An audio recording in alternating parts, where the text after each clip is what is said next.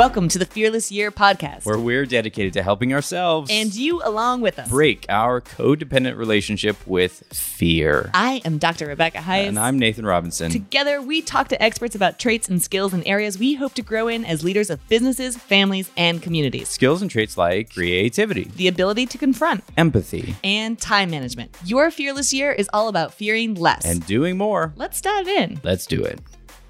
Hey folks, welcome back to the Fearless Year. I'm Nathan. And I'm Rebecca. And today we have Brad Aronson with us. Brad, we're so glad you took the time today. Husband, dad, son, entrepreneur, angel investor, mentor, volunteer, and board president of Big Brothers Big Sisters in the Independence region and HopeWorks. Is there anything you don't do? There's lots of things I don't do. My wife is a little bit ambitious, but there's so much good stuff to do. It's hard for me to say no. Awesome. I mean, and he is also the Wall Street Journal's best-selling author of Humankind, which incidentally, I kid you not, last week I was on an airplane and somebody walked in carrying your book and I was like, oh, I'm going to talk to him. I'm so excited. So, did you tell the person? I didn't. Did you say, hey, I know him, or I'm going to. I really wanted to, but I resisted. So anyway, so thank you. Thank you for being here. You're welcome. Thanks for having me. Brad, right off the bat, we want to give you a chance to have the floor and define kindness. That's our topic today. So kindness is when you're thinking, how can I make the world better for someone else? So, I should actually take a step back. It's how can I make the world better? Because we want to be kind to ourselves as well as other people. So in terms of other people, when we're out and about in the world, every interaction we have is a chance to make the world a better place and to make someone's day. And kindness is seizing on those opportunities. And kindness is also treating ourselves the way we treat a good friend, because often we are more harsh on ourselves than we would be to a friend. Oh, that's so true. When you listen to the stories that you tell yourself, right, and you're hearing that voice of, you're a failure, you're an imposter, you're this, you're that. That's you'd never say that to one of your friends, let alone, an enemy. I wouldn't say that to anyone except for myself, maybe. So I appreciate that. Brad, is that when you're working with people or speaking or writing, is that often where you start the self-kindness? Like if someone comes in and says, I really want to do random acts of kindness or start being more kind to others, do you draw them back to that internal kindness first? No, usually I just ask them, what are you passionate about? What do you love doing? And then when they tell me, it's so easy to say, well, let's look at how we can take what you love doing and do something nice. And I also can often just ask people, do you know anyone who's going through a rough time? And almost all of us, especially now, we all know someone who's going through a rough time. And often people are hesitant to reach out to someone because they think it's going to be awkward. I don't know what to say. They might not want to talk about it. In writing to my book, I spoke with hundreds of people going through a difficult time. And a very common theme was, it made such a difference when someone reached out to me, even with just a note saying, hey, I was thinking of you. And I just want to let you know that I love you, or thanks for being a great friend. So it's that easy of just sending a text message or giving a call or sending a note through the mail. I think so often we get, drudged down with, I have to make this big gesture, and I have to, if I'm going to be really, truly a kind individual, I have to, donate $1 million to that charity, and so often it's these little things, right? It's the knock on a neighbor's door, it's checking in, it's the text message that you send. Right. And that is exactly what it is. So many people are just held back by the enormity of need that's out there without realizing that something that seems so tiny can have this ripple effect. But the most fun part about writing my book was talking to these people where, there's a woman who $45 wound up changing 900 families' lives, or the lesson in shoe tying that changed thousands of kids' lives. We don't have to be millionaires, like you said. We don't need an army of helpers. We can do it. And we don't know the ripples that'll happen.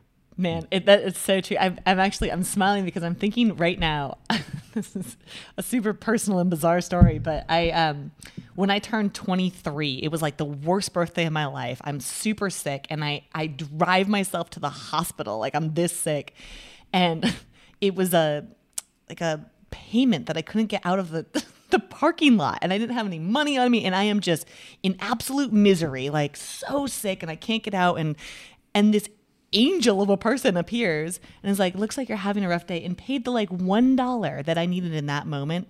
I will never forget her. I have no idea who this person is.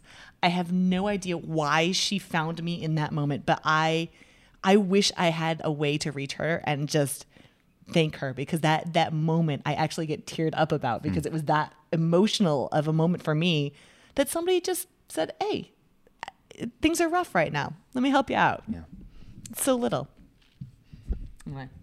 That's really cool. And it reminds me, Brad, something you said made me think about our limiting beliefs, right? We have these limiting beliefs about what kindness is, what we're capable of doing, and that holds us back from even starting or even trying, when the barrier is so low, right? That if it's a hurdle to jump over, the hurdle is literally not even an inch.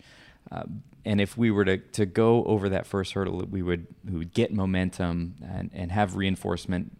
And even if you don't hear back, like you weren't able to, tell the person just how much it meant in the moment, but what they gained from it, and I'm curious, Brad, to hear your take on this, what they gained from it, you will never know. That's right. True. They don't know how impactful it was to you, but you don't know how impactful it was for that person. So, Brad, do you have any insight around the reciprocal side of kindness? What does it do for us in addition to the people that we're helping out? So, we aren't kind because it's good for us, but it is good for us. Mm-hmm. There's a lot of scientific data that shows when we are kind and we do good deeds for others and we volunteer, it makes us happier. It makes us have more gratitude. It makes us feel like we have a purpose. And so it's a great point that you're making, in that really it's part of a healthy lifestyle. Mm-hmm. And again, that's not the reason we do it, but that is absolutely a side effect.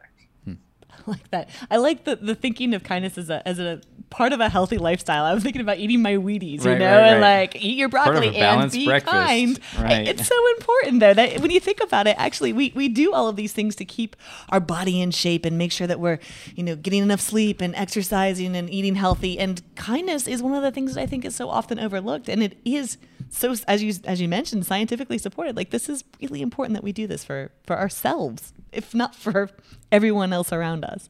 Right. So I personally really want to understand the story behind, because I know this is a deeply personal one, what it was that drew you to your work with kindness. So there were kind of two inspirations for my book, which is kind of the culmination of me kind of sharing these stories of kindness. The first was, I was at the graduation of a mentee of mine. So she went to a high school in Philadelphia called Girard College, which it is a high school, even though it's called Girard College. Branding issues there. But, I'm at this graduation, and I'm sitting next to this 70-year-old man, and he tells me, I've been down every year from New York to graduation because I went to this school, and this school changed my life. On the other side of me, I have a family where this woman's crying because she thought her son would either be in jail or homeless or on drugs or dead. And here they were at this graduation. It was incredible that the young people graduating were from areas of Philadelphia where statistically it's not likely they're going to graduate, let alone go to college. Every single graduating senior had been accepted to college. Now, the commencement speaker says, this is unbelievable. And guess what? You won't see it in the news tomorrow. And I'm thinking, this is crazy. Of course this is going to be in the news. So the next day I wake up, I get online, I look everywhere. I see nothing. I get the newspaper, the print newspaper. It's not in there. And I was so disappointed. And I thought, man, if I want to see more of these stories in the world, I should do something about it. I should start writing about them. So I started blogging about good news. Then, fast forward 6 months from that date, and my wife was diagnosed with leukemia. So we're going through life, living it normally. You're planning your future. You never think, like, this isn't something that happens to you. It's something you read about in a magazine or something. And all of a sudden, she had a swollen lymph node, went to the doctor. The doctor did a test, said, you have leukemia. You need to go into the hospital. If you're lucky, you'll be here for a month. And then you'll have 2.5 years of outpatient chemo. Oh, my gosh. And that means almost every day we were back at the hospital for chemo. for months. And so there's 2.5 years of this. And somewhere a few months in, the nurses say, we think you should go to this conference for young cancer patients and their caregivers. And my wife and I are like, we spend every day at the hospital. We don't want to go on the weekend to a cancer conference. Right. That's crazy. Like, the last thing we want to talk about is cancer. But the nurses, anyone who's been in the hospital knows, the nurses are unbelievable. They're the people who got us through our treatment. They're the people who, their presence and guidance was as important as the actual medicine. And we thought, if they think we should go, we should probably go. So we went. And one of the speakers said, if you have 2.5 years of chemotherapy in front of you, you need to get a project, because you're going to spend so many hours in the hospital. And just having a project gives you a focus. It gives you a purpose. It gives you a distraction. So that night at dinner, our son was 5 at the time, and he didn't know exactly what was going on. Right? He knew his mom was sick. He knew she was in the hospital for a month, and he could see, but he didn't know everything. And we're talking about projects. And my wife decides she's going to write in her journal every day. That's going to be her project. Our son decides he's going to play wiffle ball for 200 days in a row. Oh, and awesome. He is a diehard Philly fan. And we did. So every day he's wearing his Phillies hat, his Phillies jersey. He had wristbands. He had Phillies socks, shorts, jacket, everything. And every day we went in the backyard. We played wiffle ball, and he was the Phillies, and I was whatever team he decided the Phillies would beat that day. It was the best record the Phillies have ever had, rain, sleet, or snow. But that was his project, which was super fun. My project, I decided I would write about the small acts of kindness that changed our lives. So when we were going through this time, you don't realize it. I had spent my life as a volunteer, and I never needed help. And I didn't even know how to ask for help. People would come and say, what can I do for you? Tell me what I could do. I had no idea. I was so tired. I was like, I don't know. And then some people just came and they just did stuff. And that's when I learned that you just have to do stuff. My wife's friend, Dawn, called and said, hey, I know your son loves Little League, and Mia does all the registration. Sign up is this week. I'm going to sign Jack up for Little League. And I'm going to make sure he gets on a team with someone who could drive him to practice, because you're at the hospital all the time. And guess what? This is Philadelphia. We're a massive city. Our Little League is run by volunteers. I don't know how you get on a team with someone who's going to drive you everywhere. But Dawn took care of it. I didn't have to think about that. We got on a team. Someone drove us. My cousin Betsy, it was coming up to Christmas break, which meant our son wouldn't be at school. And then I'd have to figure out what to do with him when I was going to treatment with Mia. And she said, hey, there's this camp that you could send your kids to over winter break. I call up this camp. Oh, we're sorry, we're totally booked. And there's this regulation of number of counselors to campers, and we can't not do it. My cousin says, so are you excited about camp? I said, you know what? I totally missed the deadline. I'm not going to go. And she's like, you're going. And what happened was she talked to all her friends, people who didn't even know me. These moms donated their kids' days at camp so that Jack could go to camp, which meant these are working moms. So they're going to have to miss work and take a day off because their kid didn't go to camp. They just kind of did that. And it was the day that, a neighbor showed up and said, hey, we made an extra lasagna. I wanted to bring one by for you. Those little, when you're going through that emotional stress, and you know this from the dollar that you got, it's not a big deal. The lasagna is not a big deal, but it gives you that strength. Someone sees you. Someone wants to help you. So that I started writing about that, which helped me relive that kindness. It gave me strength. And then I took it further and I wrote about small acts of kindness that didn't just help a little bit, but had this insane ripple effect where someone did something small and it helped thousands or tens of thousands of people. So that's kind of the story of how this got started for me. Oh my gosh. What's one of those stories that you just alluded to from your book? So I'll tell you the story about this kid named Jimmy. So when Jimmy was in 3rd grade, he, more than anything else, just wanted to blend in and not stand out. And one of the problems was when he went to school, his mom would tie his shoes in a huge jumble of knots. And it was embarrassing because no other kid had their shoes tied in a jumble of knots. But if his shoes came untied, he couldn't tie them. And that was even worse. He'd have to ask his 3rd grade teacher, Mr. Clarkson.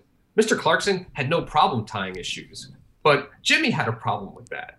And Jimmy's challenge was, unlike all the other kids, he was missing one hand and he had a prosthetic hand. And he felt really bad about it, partially because kids didn't react that well to it. Young kids don't, sometimes, he said the first day of school, some kid burst out in tears in his class because his hand scared her. Mm-hmm. And he just felt bad. And this was just part of his life. One day, Jimmy gets to school and Mr. Clarkson says, "Jimmy, I figured it out." And Jimmy says, "What'd you figure out, Mr. Clarkson?" He said, "I know how you could tie your shoes." He puts on a movie for the class, drags 2 chairs to the hall, sits Jimmy down, and teaches him how to tie his shoes with one hand. So what happened? Mr. Clarkson noticed that Jimmy was uncomfortable, went home and figured this out. So I talked to Jimmy, of course, now is Jim. He's an adult. I talked to him and I said, "What does this mean to you?" He said, "That was a defining moment in my life. That's when I realized if I put my effort to something and I want to do something, I can do it. I can make it happen."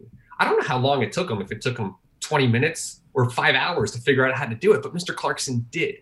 So Jimmy wanted to be a baseball player and he practiced and he wound up leading our Olympic team to a gold medal.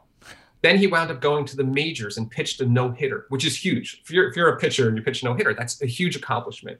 He went to an exhibition game in Cuba, where in Cuba, the first 3 batters hit the ball to him on purpose because he had one hand. And after he pitched, he had to go quickly get his glove from under his armpit and put it on. And then he'd field it, have to throw the ball up, put the glove under his armpit to throw it. So they were testing him. He got all 3 of them out. And after that, the Cuban audience started booing their own team and cheering for him. And when he started getting fame, people would show up at his games. So young kids with disabilities and their parents looking for a little encouragement. And he started getting letters. He wound up getting hundreds of letters a week. And he said, "I talked to every kid. I responded to every letter along with my PR person at the team because I knew how far a little bit of encouragement could go." And then he went on speaking to these groups to inspire them. And he started raising money for them. And one of those kids who saw him was Nick Newell. So Nick, as a 6-year-old, his grandparents took him to a Yankee game. And there was a meet and greet afterwards where he could meet Jim. And Nick told me, he said, "This was the first person I ever met who had one hand. He played baseball for my favorite baseball team." And I thought, man, if he could do this, I could do this. And Nick always wanted to wrestle. So he signed up for his high school wrestling team, lost his first 17 matches by getting pinned. This is the worst way to lose a wrestling match. So he's having these issues, but he keeps trying. He's determined. By his senior year, he's an all-state champion. He's the captain. He's undefeated. And he winds up getting into mixed martial arts. He wins his first 13 matches. He wants to compete in the UFC. And because that is the highest paying and most prestigious mixed martial arts fighting league. And he applies, and they say, "You know what?" The head guy says, "It's hard enough to fight with 2 hands. It would be crazy to try to fight with 1 hand." So instead, Nick goes and becomes a champion in another league and pushes himself. And what he also does is he goes and he meets with kids with disabilities. And he told me that some of his matches and out and about, people would come to him, mainly parents looking for advice. Like, how do I encourage my kid who has a disability to go after their dreams? And Nick's telling me he goes to these conferences where he talks to the parents, he talks to the kids. And sometimes, he even teaches them how to tie their shoes with one hand. And I said, "Nick, what inspired you?" He said, "When I was 6 years old, Jim Abbott was a superstar, and he took the time to talk to me. And that taught me that I'm not better than anyone, that I need to take the time to talk to other people, to coach them, and to be there." So it was that ripple from a 3rd grade teacher with a lesson in shoe tying that had this nice, enormous impact. Because, as you started, kindness can be something really small. Yeah. And it's contagious. Oh my gosh. So Brad, a couple things. One, I've gotten so many chills this whole, I knew this was going to be an emotional episode. I'm sitting here just just feeling. One of the things that I heard you say that is just resonating again and again is that somebody sees you. First, somebody sees you, and maybe for the first time sees you and sees that they have an opportunity to help through kindness. And I think that is so often overlooked. We don't see people right? It's too personal. It's too invasive. It's scary because, oh my gosh, if I say, oh, Nathan, I think I can help you with something, that means that Nathan has to be willing enough to be vulnerable enough to say, yes, and I could use that help. I think that is such a powerful concept that Mr. Clarkson, represented so well there by saying, I see you and we can do something together. It also made me think, you mentioned you put the movie on and he went out in the hallway. When you first said it, right, I'm trying to play the story in my head. Okay, he puts the movie on. Is the movie about tying shoes? Oh, no. He pulls 2 chairs into the hallway.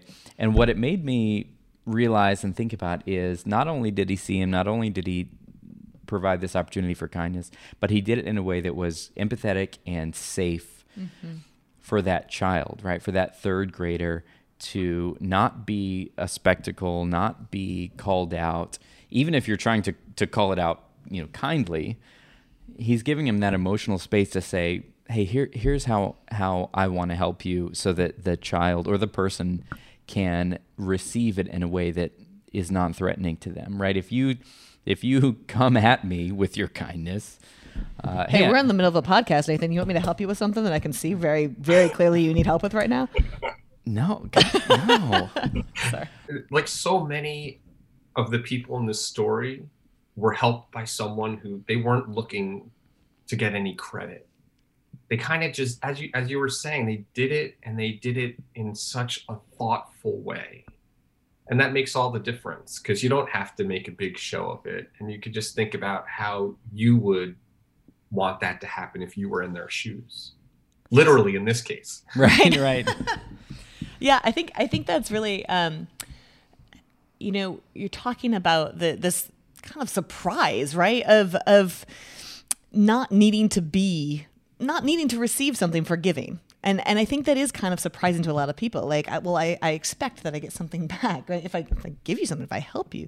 And so often these kindnesses are given with zero expectation. And I think that people find that rather surprising. Like, why would you do that? So if you were looking back on all the research and all the stories that you've heard around kindness, are there other things that you can sort of pull out and say, well, that was something really I didn't expect? Some surprising things that we might not think about when we think about kind acts.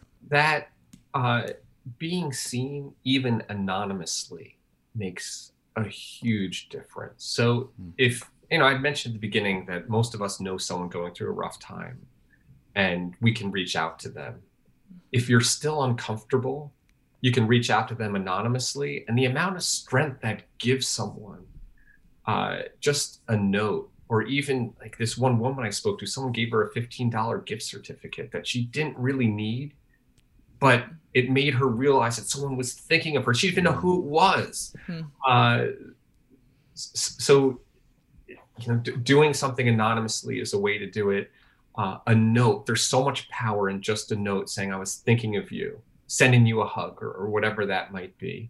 And also something I heard is often when something bad happens, there's this initial outpouring of support, and then it tapers off, but the people still need that support. So for example, if you have a parent who dies, you get all this support the first 2 weeks, but man, when that first Mother's Day or Father's Day comes around, and their birthday, and the second year that the Mother's Day or Father's Day, it's still there. And finding a way to make sure you're still in touch with those little, I'm just thinking about you, makes such a difference. You don't have to do something big, just I'm thinking about you.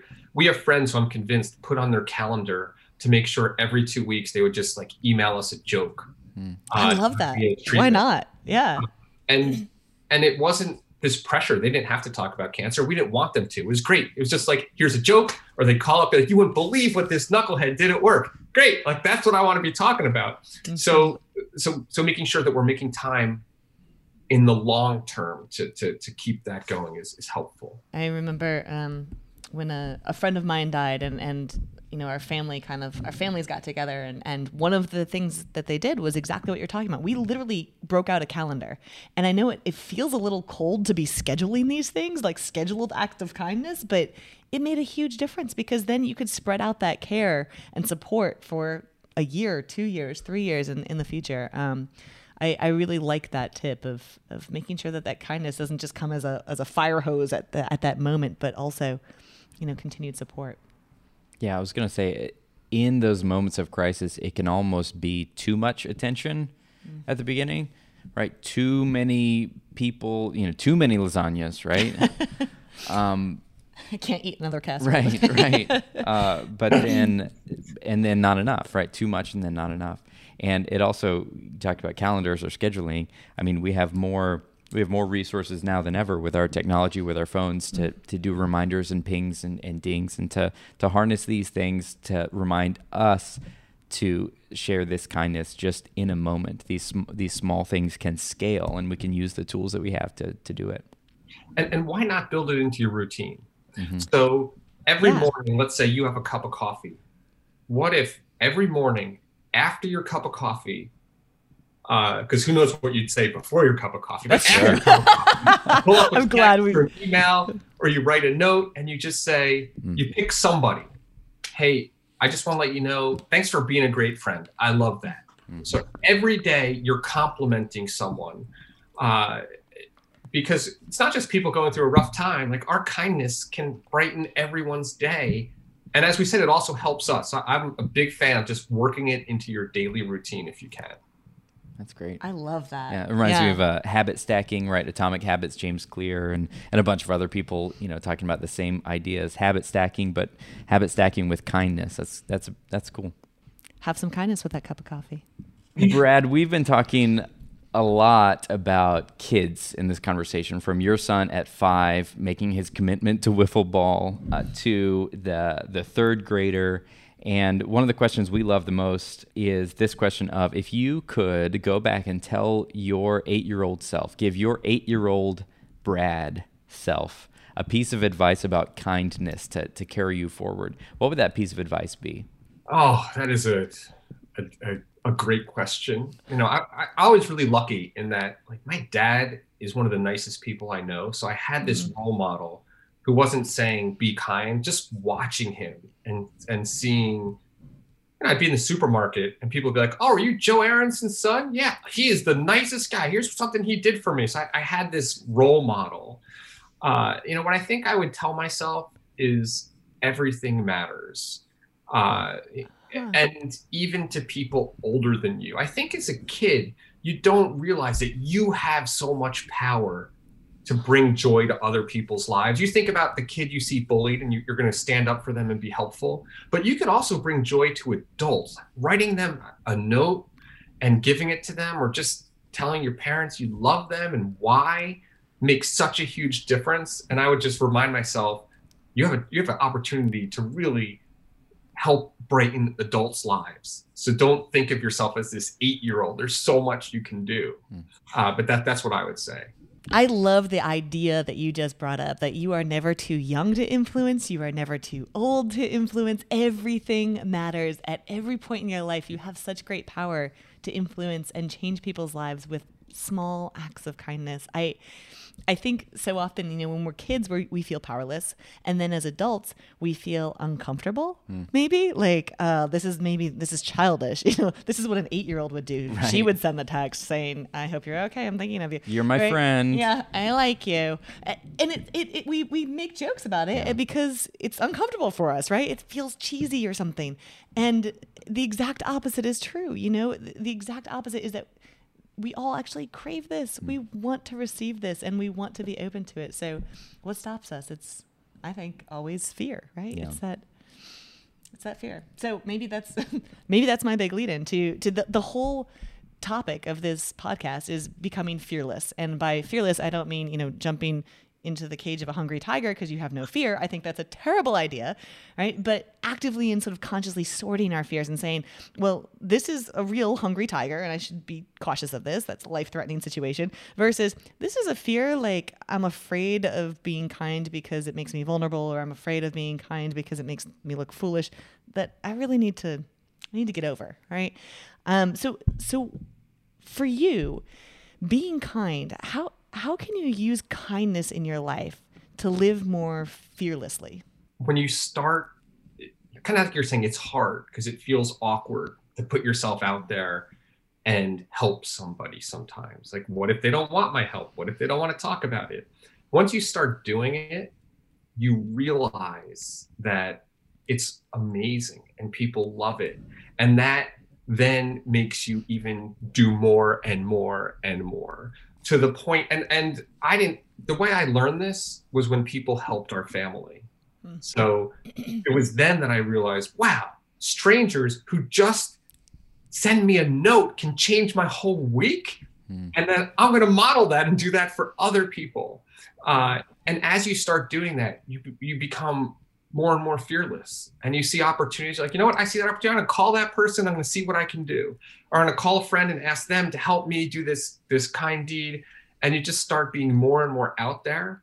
And also you just look for opportunities. So if every day we're waking up and looking around and saying, with every interaction, how can we make the world a better place? We're less in ourselves. We're less fearful. We're more engaged. We're out there and we're making a difference. So I think it's a mindset. And I believe starting small, like, always gets things rolling, but then getting to the point where this is my daily mission. In addition to like everything I do, I'm going to make someone's life better today, because I'm going to look for that opportunity. If only we looked for those opportunities more. I keep that is great. Like, how can we look? How can we be open to seeking, sort of create a search image, as it were, to find opportunities to be kind? That's powerful. I'm stealing that. Yeah. Good. Making that part of my mission. And there's a lot of research that you can actually train your brain. So our brains learn from repetition. So let's say every day we have that habit of sending a nice note. And it can be super short, thanks for being a great friend, or it could even be more meaningful. Let's put 10 or 15 minutes into it and make it really meaningful. And as you start doing that every day, your mind starts looking for who's doing great stuff for me today. It's just natural that your mind gets in that habit. There's a bunch of research on this. And so then you start training yourself. And if you say, every day I'm going to do something nice, as you're doing more and more, your brain sees more and more opportunities. So it kind of builds on itself. It's that blanking on the effect, but it's the, like, you buy a red car and then you suddenly notice red cars everywhere. You know what I'm talking about. We'll put it in the show notes. Yeah, and I love the idea that we can use that attribute of our mind to reinforce in a positive direction instead of a negative one, instead of spiraling on our fears or spiraling on negativity or nothing goes my way or here's another thing or, oh, great, now fill in the blank. And we notice the negative things, we can do the opposite. Use the same tool, right? I think we often think about this tendency of our mind to fixate on the negative. We think of it as a defect of our brain, but it's really just a wrong attention. It's a wrong focus. If we can take the same skill and do exactly what you said, Brad, and focus it on looking for the positive and looking for opportunities for kindness. That's totally it. I mean, you if you look for it and you just start asking the question, why can't this be different? I've got a couple quick anecdotes I love. All right, so I'll share them. Let's do it. Yeah, absolutely. So these are from Ronald McDonald Camp. This is a camp for kids with cancer and their siblings. I was a counselor here counselors are all volunteers. I was a counselor for a few years. And the kids with cancer have to take medicine that makes you feel sick. So you take this medicine and you feel nauseous, you're tired. It just really, the side effects are kind of bad for a lot of the kids. So every night you have to take your campers who need night medicine up to the wellness center. And you're thinking, this is just going to be painful. The kids, they don't want to take their medicine. They know what it does. But instead, the wellness center would be dark and there's this giant disco ball and it's like flashing and they're blasting this music and they're like, all right, you want your medicine? You have to dance for it. And like the kids are dancing for their medicine and they're having all this fun. And suddenly it became fun. And someone said, how can you make getting your medicine fun? Well, it's because the health and wellness staff asked, why not? Why can't it be fun? And it was just great. And it made me just, every time I see something that's not fun, I would think, how can I make it fun? Our son hated making his bed. And it was this argument of, I'm not going to make his bed. And I was thinking, all right, what would Ronald McDonald Camp do? I said, all right, Jack, you are a superhero. Your covers are your cape and you need to fly from the bathroom, and he'd be running all the way from the bathroom, jump on his bed, and his sheet would be on. Then he'd do his cover. But it was Ronald McDonald Camp that gave me that inspiration.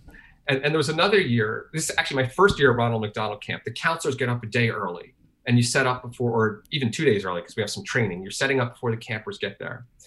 And I noticed that my co-counselor is unpacking his stuff, and he has a leaf blower. I'm thinking maybe he's a little bit OCD and he's going to be leaf blowing all the dirt out of her. I'm like, so Jim, what's up with the leaf blower? He says, I wake the kids up with it. I go, really? He says, yeah, they love it. And I'm thinking, all right, well, we'll see. First day of camp, kids get there. He said, guys, I just want you to know, if you don't get up, I'm going to leaf blow you. And everyone's like, I don't want to be leaf blown. I'm thinking, all right, we'll see how this goes.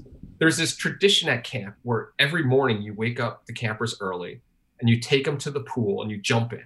And it's called a polar bear swim because it's kind of cold. Oh, yeah. And the campers don't really love it. They don't want to get out of bed. They don't want to jump in the water. This sounds very demotivating to me. Right, I'm in a warm bed.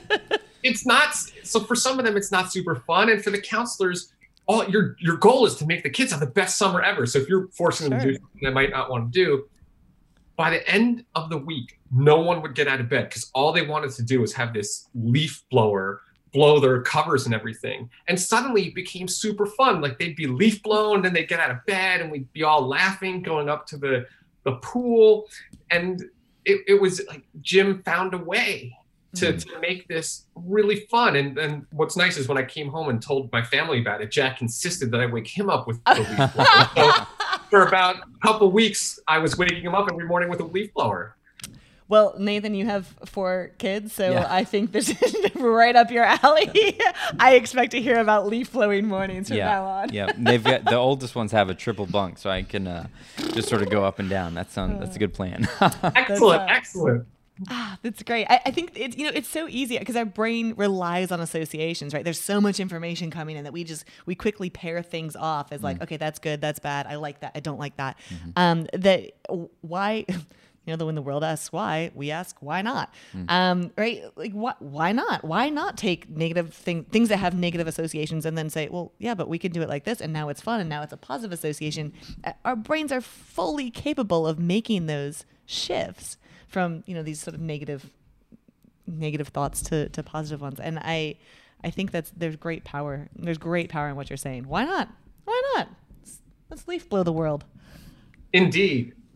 Awesome. Especially if it's a battery charged leaf blower, because then it's you can go anywhere. Yeah. There you go. Brad, thank you again for your time, your stories, your anecdotes, and we just want to close out with one thing, right? Imagine this podcast is a megaphone to the world. Everybody's got your voice in their ears, your voice in their phone, their smartphone, they're listening. What is the one thing about kindness that you would leave ringing in their ears? What's that one lesson you would teach them?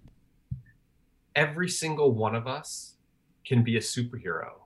We can change someone's life by doing something so easy and so small.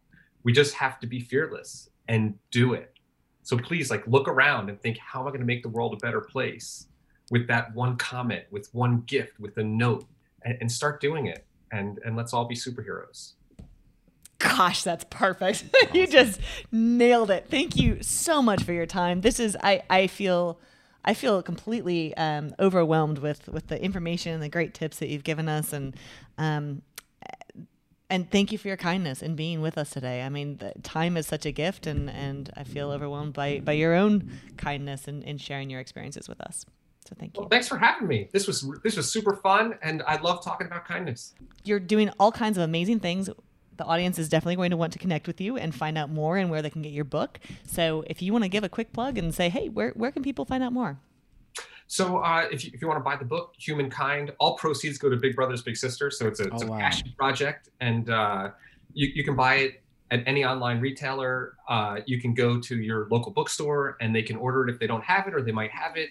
And if you want to find me, you can go to my website, bradaronson.com, Aronson, and send me an email or find me on Facebook or Instagram, and then drop me a line. I'd love to hear from folks. Awesome. Brad, thank you so much. Thanks, Brad. Thanks for having me. Appreciate it. Whenever we get done with an interview, we're curious, excited, we're hungry for more. And guess what? There's more. You already know the Fearless Year is a podcast, but it's also a pod course and a community of people looking to live more fearless lives just like you. The Fearless Year pod course is an on-demand resource built around our biggest learnings from the topics covered on the podcast. Each chapter includes additional tools, commentary, downloads, and prompts to further your own fearless journey. You'll also get free access to the iQity 360-degree self-awareness app on iOS or Android. Finally, subscribing to the pod course also means that every month you will get a hard copy Fearless Bullet Journal in your physical mailbox. This bullet journal has 1 month of planning pages to chart your day, do personal reflections, respond to challenges from the Fearless Year, chart your personal growth, and customize it to fit your productivity style. Check out all the levels and details at myfearlessyear.com. Again, check it out at myfearlessyear.com.